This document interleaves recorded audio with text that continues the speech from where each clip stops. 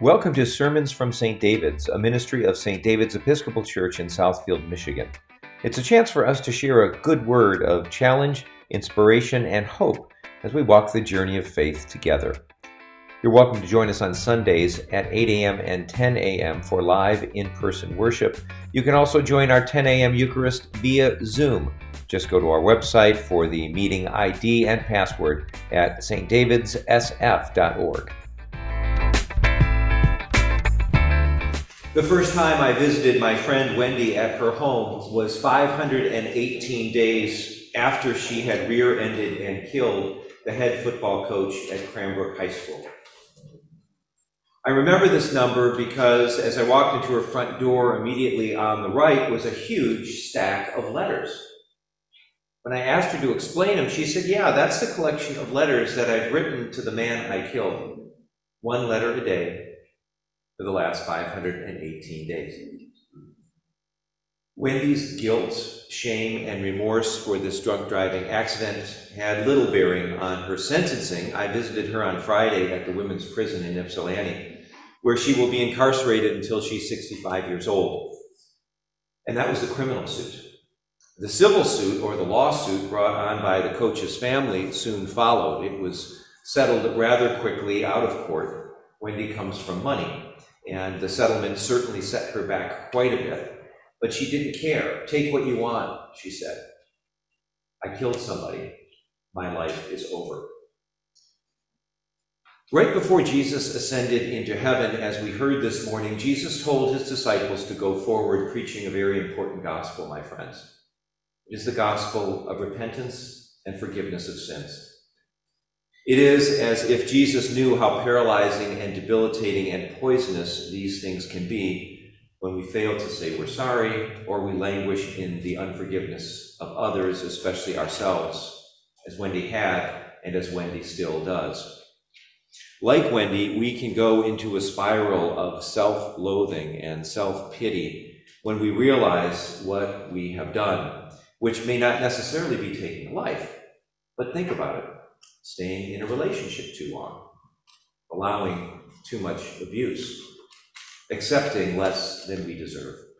We all regularly beat ourselves up. We talk nasty to ourselves when we don't do what we wish we could have done. Experts say one of the best ways to combat this is to be more gentle with ourselves.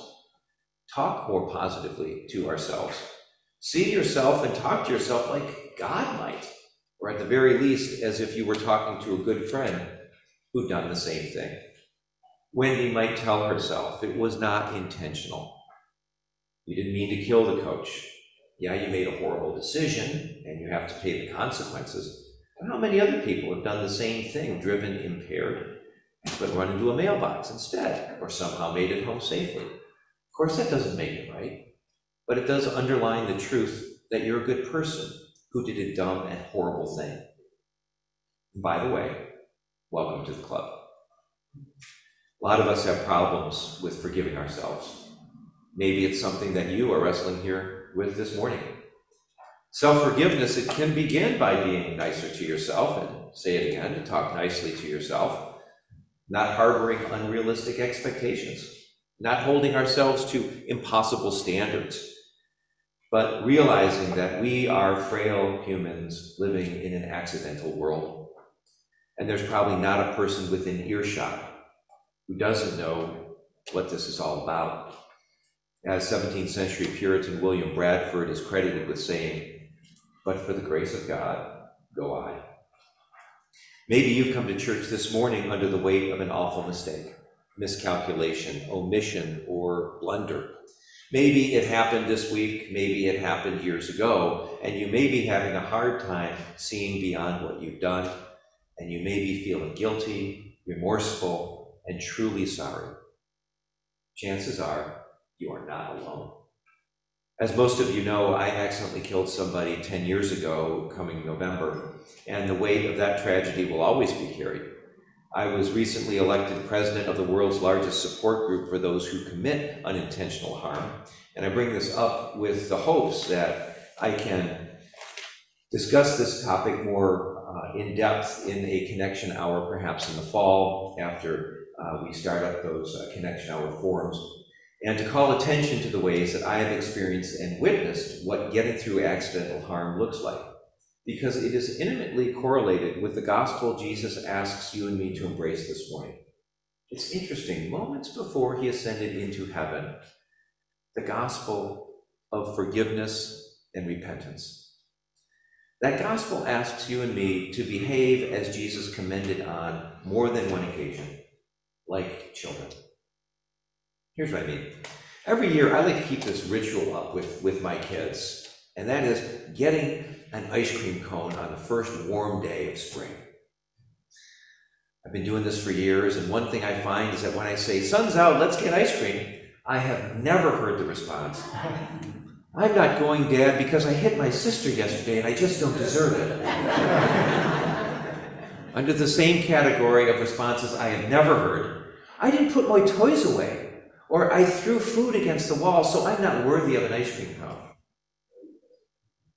Kids are not wired that way. They immediately accept God's gifts. And I wonder if Jesus wants you and me to recapture just a little bit of that ease of receiving grace. Grace that you are forgiven. Grace that you are accepted. Grace that the mistakes you have made do not define you. You are worthy. Now, what flavor would you like? Forgiveness of ourselves, that lofty enterprise that is always connected, however, to our forgiveness of other people. And maybe that's where you are this morning. Forgiving as we have been forgiven. It's easy, till it's not. Say it's a $5 offense. Bumped into you while you were carrying your coffee, you spilled some, hey, sorry about that. Maybe it's a $500 response. That gets more difficult. I back up and I damage your car. Maybe it's a $5,000 transgression, and I talked badly about you to your boss, and I cost you a promotion. Up into the millions it goes if I injured your child. And the most difficult people to forgive, and I may get an amen here, because the most difficult people to forgive are those who don't apologize. They never ever say they're sorry, often because the truth hurts and they want to avoid the pain. As we know, there are some people who won't apologize even when the facts are right in front of them. I won't mention any politicians. There are people who don't think you deserve an apology. There are people who will blame you, saying, "Well, you made me do it." There are people who will only apologize with actions. Never say a word. The truth hurts. There are people who won't apologize because of their ego. There are people who will break if they tell the truth. And there are some people who simply don't have the capacity to be accountable for their actions. How frustrating is this? So much easier to forgive when somebody says they're sorry. But that's the tough forgiveness, is when they don't say they're sorry. And we remember Jesus' words, "Forgive them, Father, they know not what they do." Getting to a place of forgiveness, of forgiving the offender, regardless of their attitude towards us, though, is so important, and I think we all know that. The gospel of repentance and forgiveness is about forgiving others as we would like to be forgiven, not done simply because God says so, but because we are better off when we do those things. By forgiving them, we get a sense of closure, and we tend to feel better. I finished a book recently by a Wayne State graduate, a woman named Nidra Glover Tawwab, and she puts it this way. She says that forgiveness gives us the gift of peace. When we forgive somebody, we give ourselves the gift of peace. So don't do it for them. Do it for you. Do it knowing that you are pleasing God. And let's remember, forgiveness is not a pass for what they did. Forgiveness is not access to you. But it's a release so that we no longer own that negative energy. Now, some of us, maybe most of us, don't take the time to do this correctly. You've all heard of the phrase, forgive and forget. Of course, we want to do this as fast as possible. We want to get past the pain, so we adopt this posture without taking the time to process the hurt, to slowly rebuild the trust.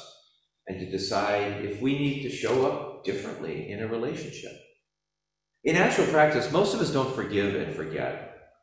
We forgive and repress, which fits into our norms of shunning it off and moving on as fast as possible. But we can't move on, folks, when we repress it.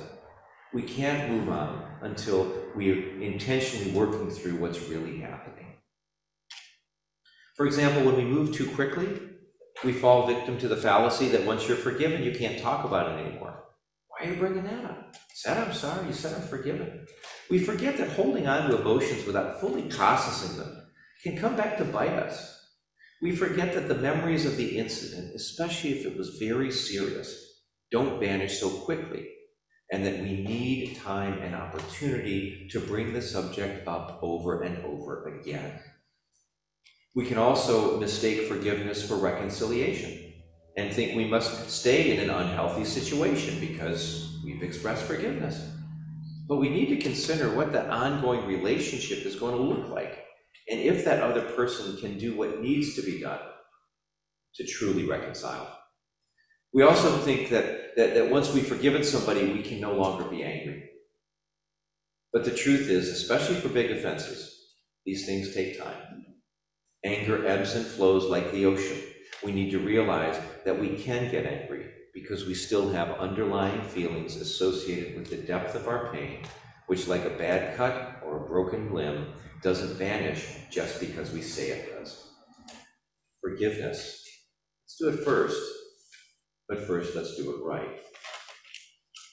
You know, with all the recent attention on England and the coronation of Charles III, if we go back to our history books and look at Charles II, we find a concept that we still are in need of today. In 1660 was the year legislation was passed in England, and that legislation was called the Acts of Oblivion. The Acts of Oblivion. As you history buffs know, this followed the English Civil War, in which the monarchy was dissolved for a number of years before being restored. And once that restoration occurred, in order to keep peace in the land, politicians actually banned people from bringing up the past. It was illegal to write and speak and engage in actions that were rooted in previous disputes. These are arguments and feuds that were to be tossed into oblivion. Interesting concept, isn't it? Mm-hmm. While forgiving was not legislated, forgetting sure was. And the attempt to do something so essential to the common good is something that we need today. We need a world where there's more forgiving. We need a world where there's more understanding. We need a world that is more compassionate, which is why we need you and me to go forth and preach Jesus' gospel of forgiveness and repentance. You know, it's interesting. I was in the parish hall once, and there's a guy who come here who was new. I had talked to him a couple times. He said, I've been to this church a couple times, and you don't preach about sin enough. And I said, well, there's good reason for that. My congregation is very well acquainted with sin.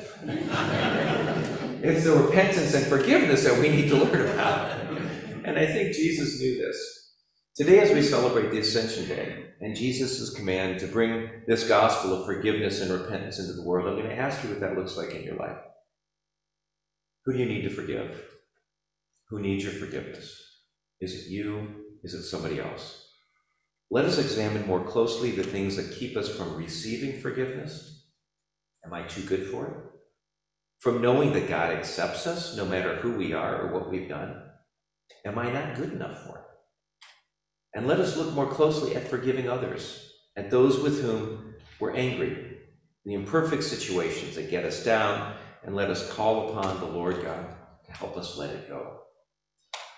Years ago, when that movie Frozen, and every little kid was running around singing, "Let it go, let it go, let it go." I thought, that's a really good lesson if they weren't singing it so doggone much. May the coming Holy Spirit grant us strength to be kinder and gentler with ourselves, and to be humble and forgiving with others. Amen. Amen. Thanks so much for listening. And may the God of peace, who brought again from the dead our Lord Jesus Christ, the great shepherd of the sheep by the blood of the eternal covenant, equip you with everything good, that you may do his will, working in you that which is pleasing in his sight. Through Jesus Christ, to whom be glory forever and ever. Amen.